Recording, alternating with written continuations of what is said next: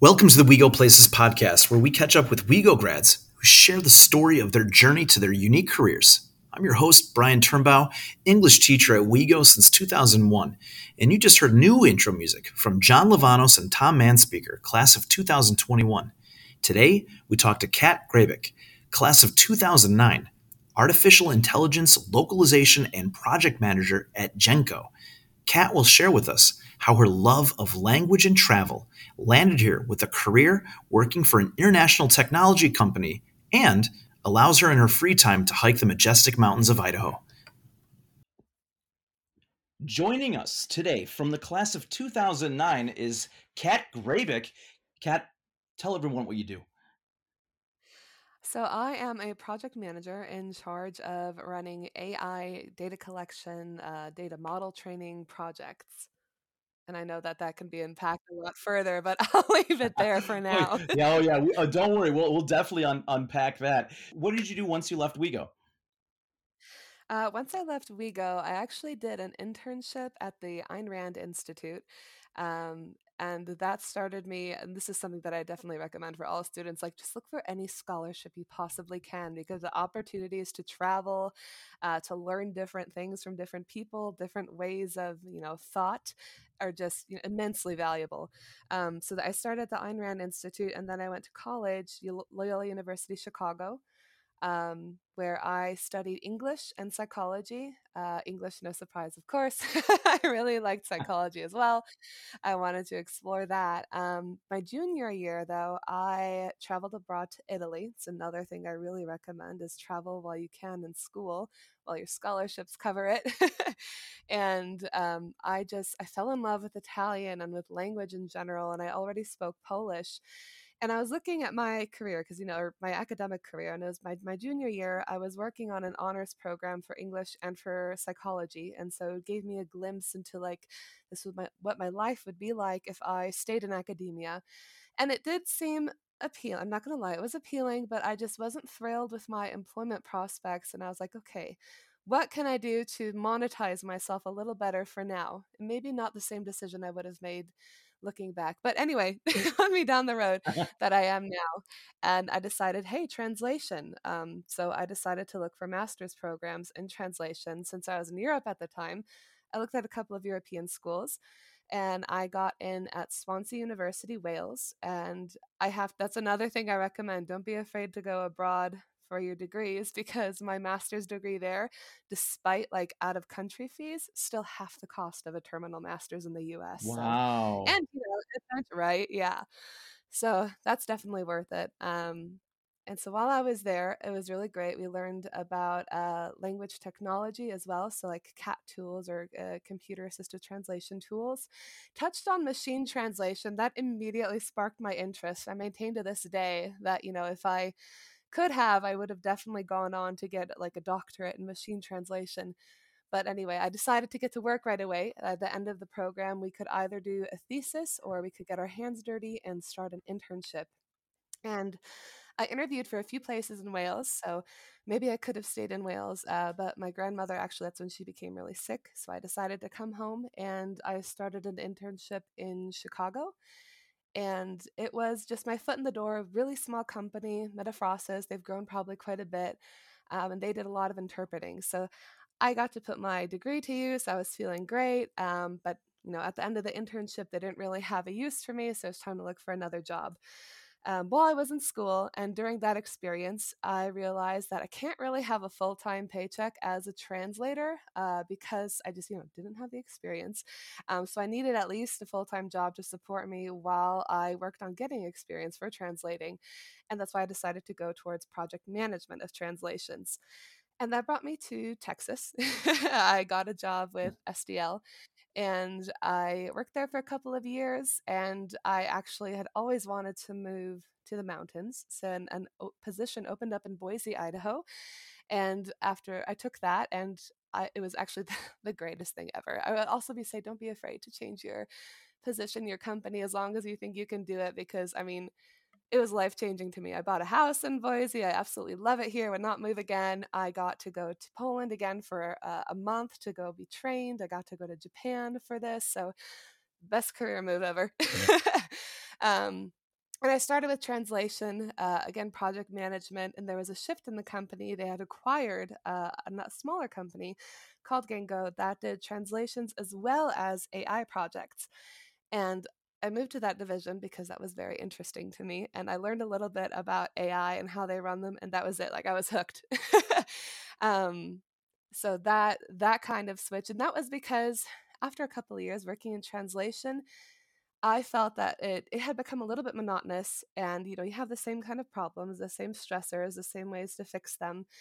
And the way that that industry will grow is actually probably into AI, and people might fight me on this, but I really do feel like machine translation is where it's going.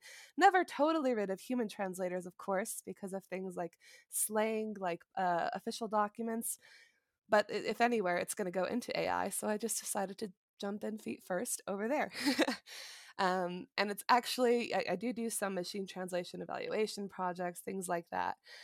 And that company that I joined was acquired by another company, TELUS, and I've just been there for a few months, so I can't say a whole ton about it yet.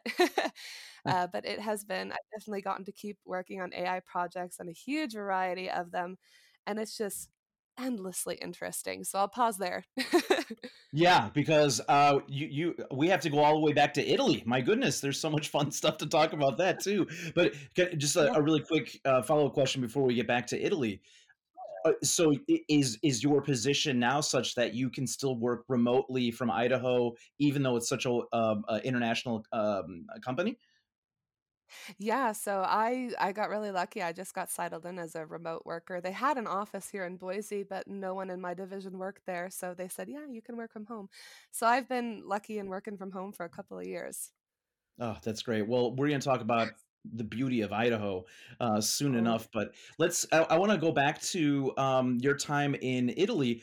Where were yeah. you in Italy? How long did you stay? Were you taking a class there and all of that? Yes, so Loyola has a campus in Rome, in Italy. So Rome, good memories. And because they have an official campus there, all of my scholarships, student aid, that transferred right over. So I didn't have to secure any additional funding really to go over there, and it was fabulous. They have the dormitories were an old convent that had been kind of transformed. No air conditioning though. That was a little brutal in the summer.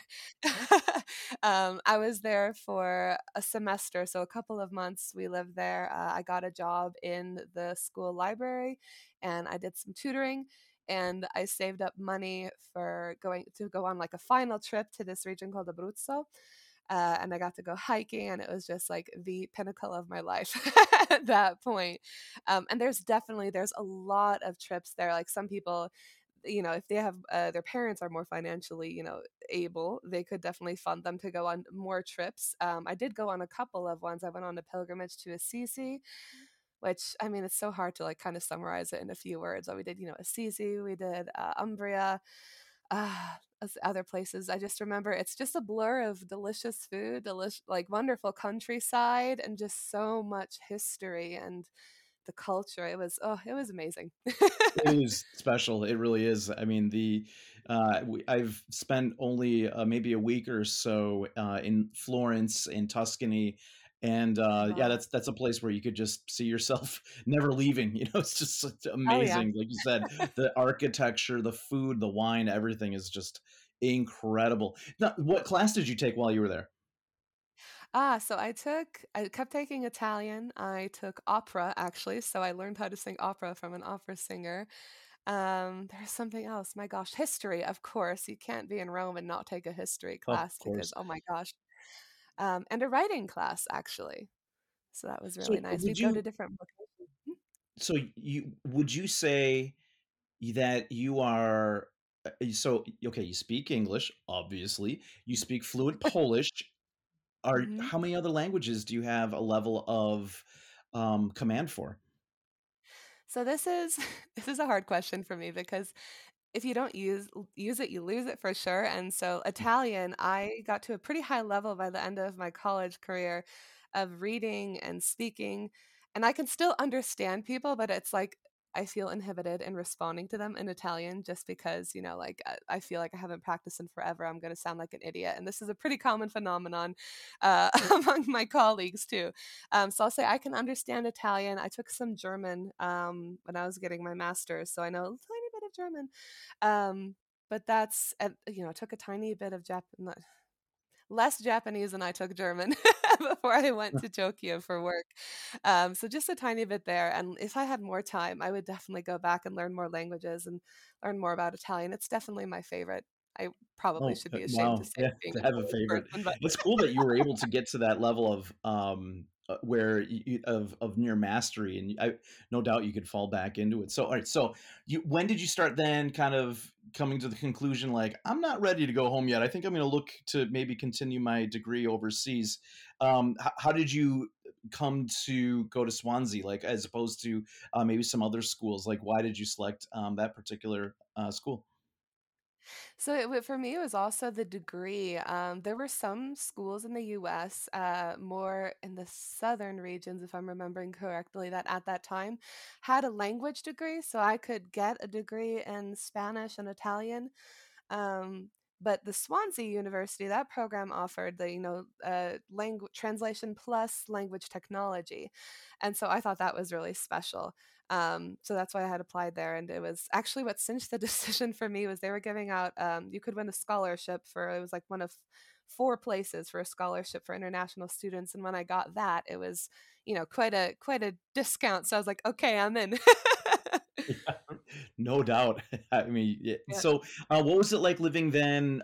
So, how long were you then living in Wales? I was there for about a year. It was an accelerated master's program, so we took a lot of classes and very few breaks. And it was definitely different. I'd flown into London, took the bus ride up there. It's a couple-hour bus ride, and it was just the countryside is gorgeous, and it was wonderful because the campus is actually sandwiched between like a bay, so there's like a beach, and then a park, so there's a forest, botanical garden. So every day after class, I could walk by the forest, I could walk along the beach, pick some sea glass. It was pretty cool. Oh, boy, you really painted a picture there for me. I think I I want to I go to know. Swansea now. Wow, we that so it was an accelerated program. I want Mhm. to kind of touch on something that you said earlier about the program. What is exactly machine translation? You said that was something that really piqued your interest while you're there. I wonder if you could maybe define that for us. Sure. So machine translation, I think most people will recognize something like if I say Google Translate or Bing Translate, those are probably the two most popular ones for everyday people. But it's an engine where you type in something in one language and you select the language you want to translate it into, and it pops out in theory correctly. And I'll say it has improved like magnificently within the past couple of years. That's how AI is, though. It's exponential in terms of improvements. So it's pretty cool. What was your work with it that really kind of piqued your interest?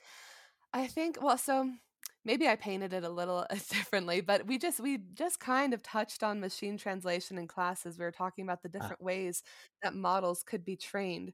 And my brain just like really loves to go into like theories like that and like project designs and like how to get the best input possible and just like the marriage of technology because I was never a hard science gal. I was always liberal arts all the way, but this seemed like a marriage, like a bridge for me between, arts and hard science. So that's the first place where I was like, wow, that could be super, super cool for me.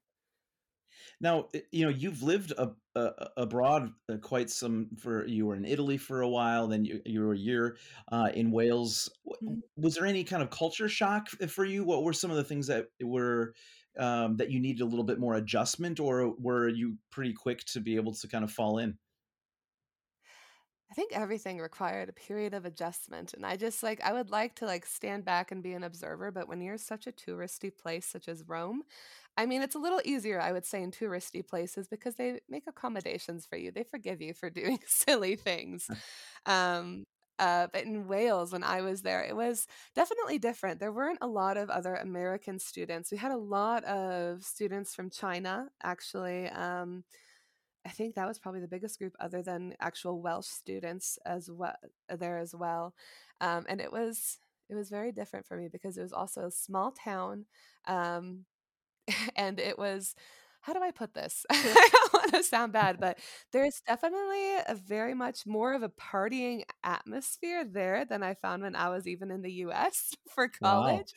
So I'm talking like drinking songs well into the night, and I was just like, when do these people study? You know? But yeah, so that was kind of cool. But yeah, it was still pretty international too. So on the campus, they were forgiving and kind of explaining things to you, but going out and exploring around town was it was really cool. I did feel a little bit more isolated there, of course, because when in Italy, I had a couple of classmates that I knew, and I lived in Poland for a couple of months too, and of course I had family there.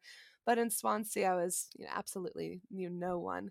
And by the end, you have friends, of course, but I guess it was a little bit, the isolation was a little bit intimidating at first.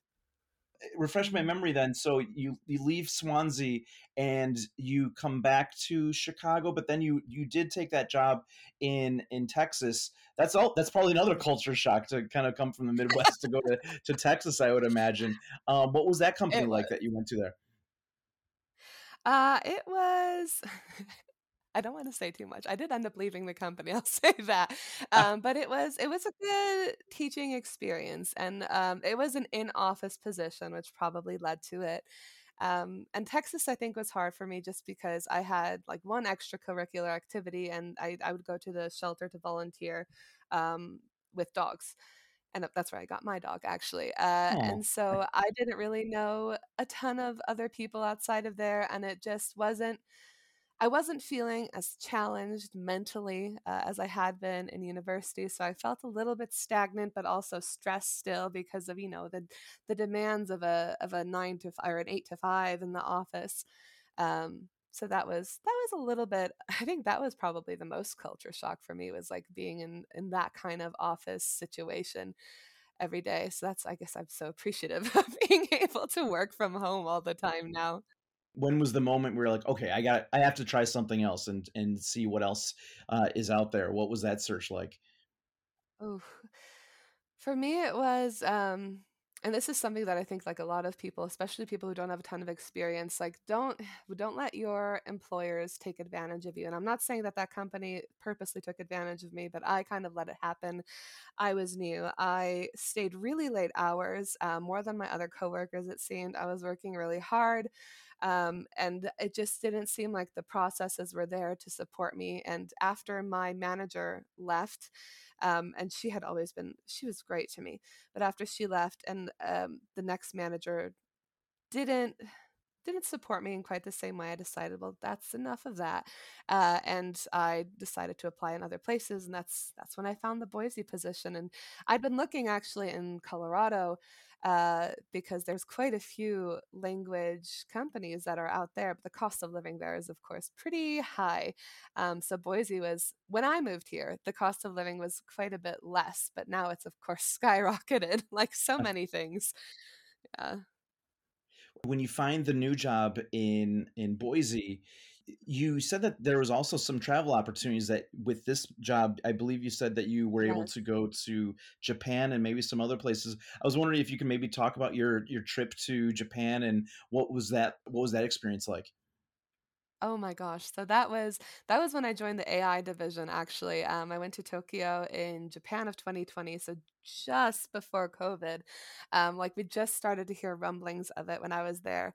And this company, so the company that had been acquired had headquarters in Tokyo.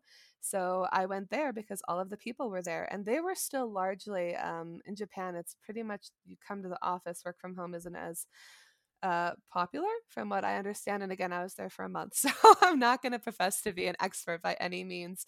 Um, but it was really, really something. The people were very friendly to me, and again, it's kind of a touristy area.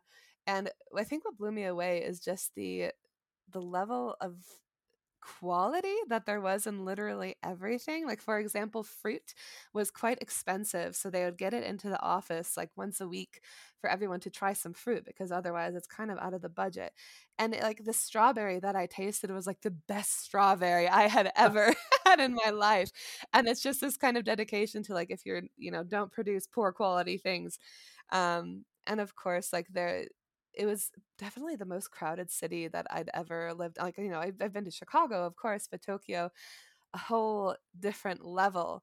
And there are just so many nooks and crannies where you could discover whole different things. I was really sad. I didn't know Japanese enough to read all of the signs, but actually machine translation helped because there's a new feature in the Google app where you can use your phone, point it at a picture, and it'll translate the words live. So that was pretty cool.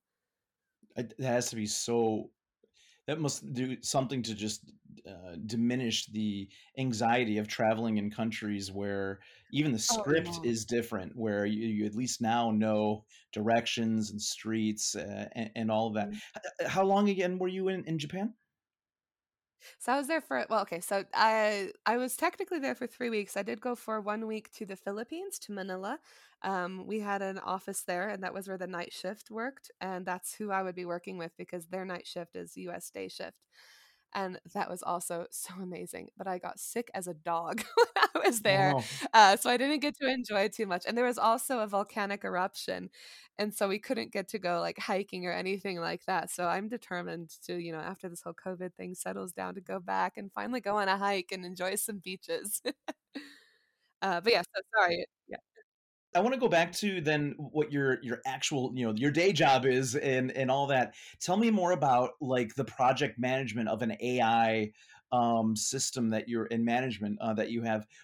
Maybe kind of walk us through like what's the product of artificial intelligence that your company specializes in. Like, so if I were a new client and you were kind of tell me what you do specifically, what would that be? Sure. So, what we do is we collect the data, the human data, which is supposed to be considered kind of the gold standard that is used to train the models that then go on and do things like facial recognition, like speech to text, things like that. So, in order for models like that to work, so there's the data scientists who have like the really cool job that I wish I could do, who actually design the models and run them. We're responsible for getting the data that trains them. And the amount of data you need to get a good model to cover a lot of variety is just massive. And so it's just impractical for the companies that have the data scientists to also kind of collect this data themselves. So they turn to companies like TELUS, and we work with a cloud of freelancers, which, side note to anyone listening, if you need a side hustle, that's a great, easy way to make some money. And so you could do anything from image annotation, which is you might be drawing a box around an image, like let's say of people in the street crossing, you draw a box around everyone who has a face mask, like just around the face mask, or text annotation, where you could be labeling parts of speech. You could be doing data collection, which is you'll be speaking and just submitting, audio recordings of your voice. There's just such a wide variety, and I could go on, but I can't go on too much because a lot of it is confidential. But it's so, so very cool. Can you describe artificial intelligence as it engages the material that your company finds and goes over? How does the AI behave? So, and like this varies wildly. That's the part where it's like it's proprietary for a lot of companies. But for example, so if it's to kind of make it, I guess, more grounded for most people, if you think about like when you're talking to Alexa or Siri, they need to have make sure that that that device can understand what you're saying. So when you're submitting samples, you need to make sure you cover like a variety of accents, of demographics, of volume, all the kind of situations where it might be applied. You kind of need to make. And now I'm feeling like I really didn't answer your question at all. I'm so sorry. I'm going off on a different tangent. No, I love it. Keep going. Okay. So you kind of need to account for all these situations. And because of the variety, that's why you need like a massive amount of data, which is why I think I hear a lot of people are worried that like machines will take over their jobs. We'll always have a job training the machines, I feel, from what I can see. So, might as well get it on the ground floor gig with annotating things or submitting data there. Um, that's with the variety and just the massive amount of items. So if you think about machine translation, before this kind of approach existed, I'll just go back to machine translation specifically. There was what was called rules based machine translation. And that was where it would take so much engineering effort to kind of ingrain all of the rules of a language into a model and see if it would spit back out the right thing. And that was moderately successful. Like the more time you put into it, of course, the better it was. And then certain search engines started using corpus based, which was you have, for example, in the EU, they translate all of their documents into all of the languages that that EU has member countries of. And that's done by professional human translators. So now you have a corpus of really accurate text. And if you put that into your model, you're going to have really accurate translations for those languages for that kind of material. So since if it's EU based, like that's where the corpus started, then anything political kind of like legalese might be really well translated. I don't think slang will ever be appropriately machine translated just because it changes so often. By the time it catches on or we get enough data, I'm sure it'll change. So slang will always kind of be counterculture there with machine translation. um Yeah, it's interesting that you say that, because I was wondering if you had mentioned earlier that there's been such kind of an exponential growth within the mhm. power of AI. How much have you seen? I mean, that has grown already since you've been in the industry.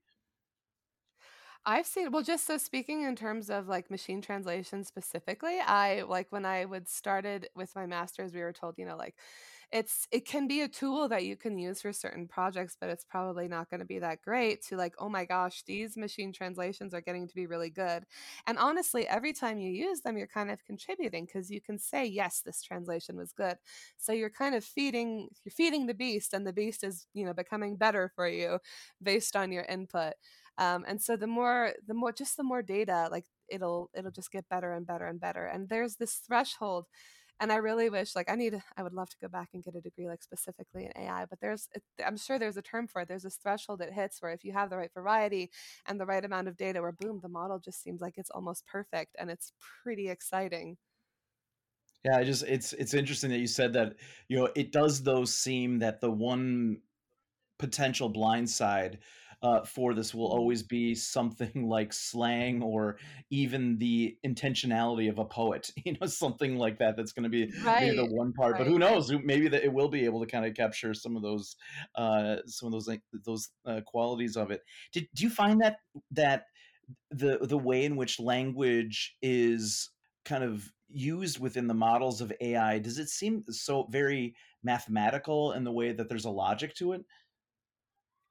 So I'll say that now it's kind of more statistics based. So in that way, it is a little bit mathematical. It's Most of the machine models now are statistic, and that whatever is used the most, whatever comes up the most, that's what's right. That's what they assume is correct. So in that way, I guess the populace wins, and that's how we add words to the dictionary. I guess every time, but we don't see. I think in general, actually, I would say most of it is like the majority wins in AI. So if this is what you see the most of, this is what has to be correct. And that's why you need so many cases to kind of train it right to accommodate the different variances you might have. I think way back when, there might have been a much more mathematical influence in machine translation when they were trying to do rules based. And that hasn't, I'm sure they've incorporated some of it, but it's just, I feel like it's probably so much easier to write a model that says, okay, look at this corpus, and the sentence that occurs the most often for this source sentence is the one that's going to be the correct one. Um, if that makes sense at all. Let's get to the other fun part, which is you live in Idaho, which is it's such a beautiful state, and all that. Yes. How do you like? What are some of the fun things that you're able to do, being so close to really one of the most beautiful parts of the country? Oh, really, it is. I am under an hour away from desert, from river, from canyon, from mountain. We go hiking a lot. We go camping. This year, the ticks are pretty nasty, though, so Oh no. not as much of that. But it's the opportunities. We're really close to a really great observatory. A lot of the good observatories are in the desert, and we have one out here called Bruno Dunes. And they'll do some really, really cool presentations. So like, the night sky is just gorgeous out here, unlike anything I ever saw, in the suburbs of Chicago. Yeah. So that's wonderful. And just like the first year I was here, I think every single weekend I was out hiking or camping or doing something. And I still haven't seen like even a tiny bit of it. There's just so much to see out here and adventure. And Idaho's great because we have so much public land. Where like in Texas, there's a ton of private land, so there's not so much you can explore and do. But Idaho, like I think that maybe most of it, I might be wrong, but there's a good chunk of public land where it's just for us to use to explore. And so I think it's really great. There's a different emphasis on life values here that I found. Whereas, like when I was in Dallas, priorities seem to be who has the nicest car, who has the newest purse, who watches the newest programs, keeps up with sports. In Idaho, it's like, oh, hey, have you hiked this trail yet? Or, hey, have you been out here yet? They've got, like really good fish out here. Or, like the sunsets out here are amazing. So it's this really big focus on outdoor living that is it's absolutely refreshing. It just like it helps. It really grounds me. I really, really enjoy it. I might have to cut out that last part so more people don't come out to Idaho and ruin your secret. So. Secret's out. Yeah.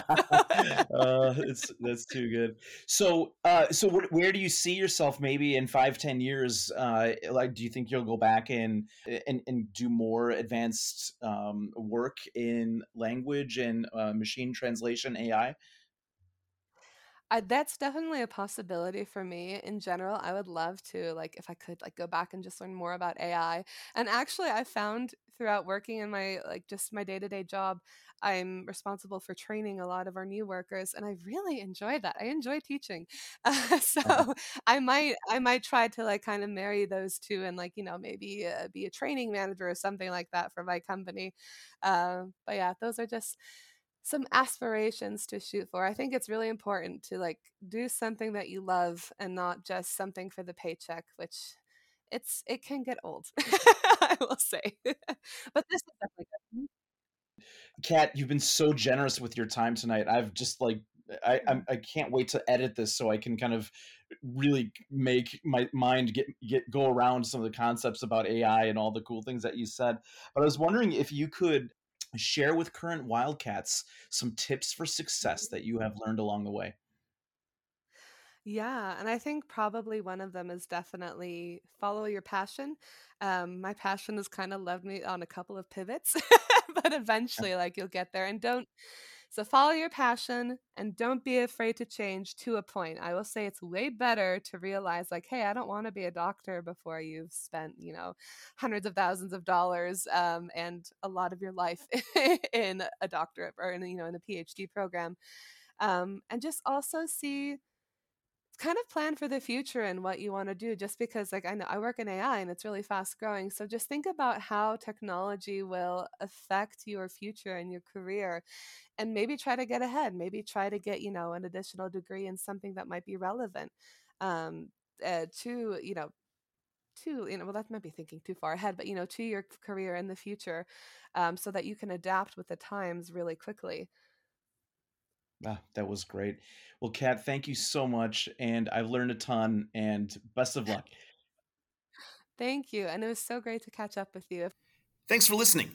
You can follow We Go Places on iTunes and Google Podcasts. Just search We Go Vox, that's We Go, VOX, or search on Facebook for We Go Places Podcast.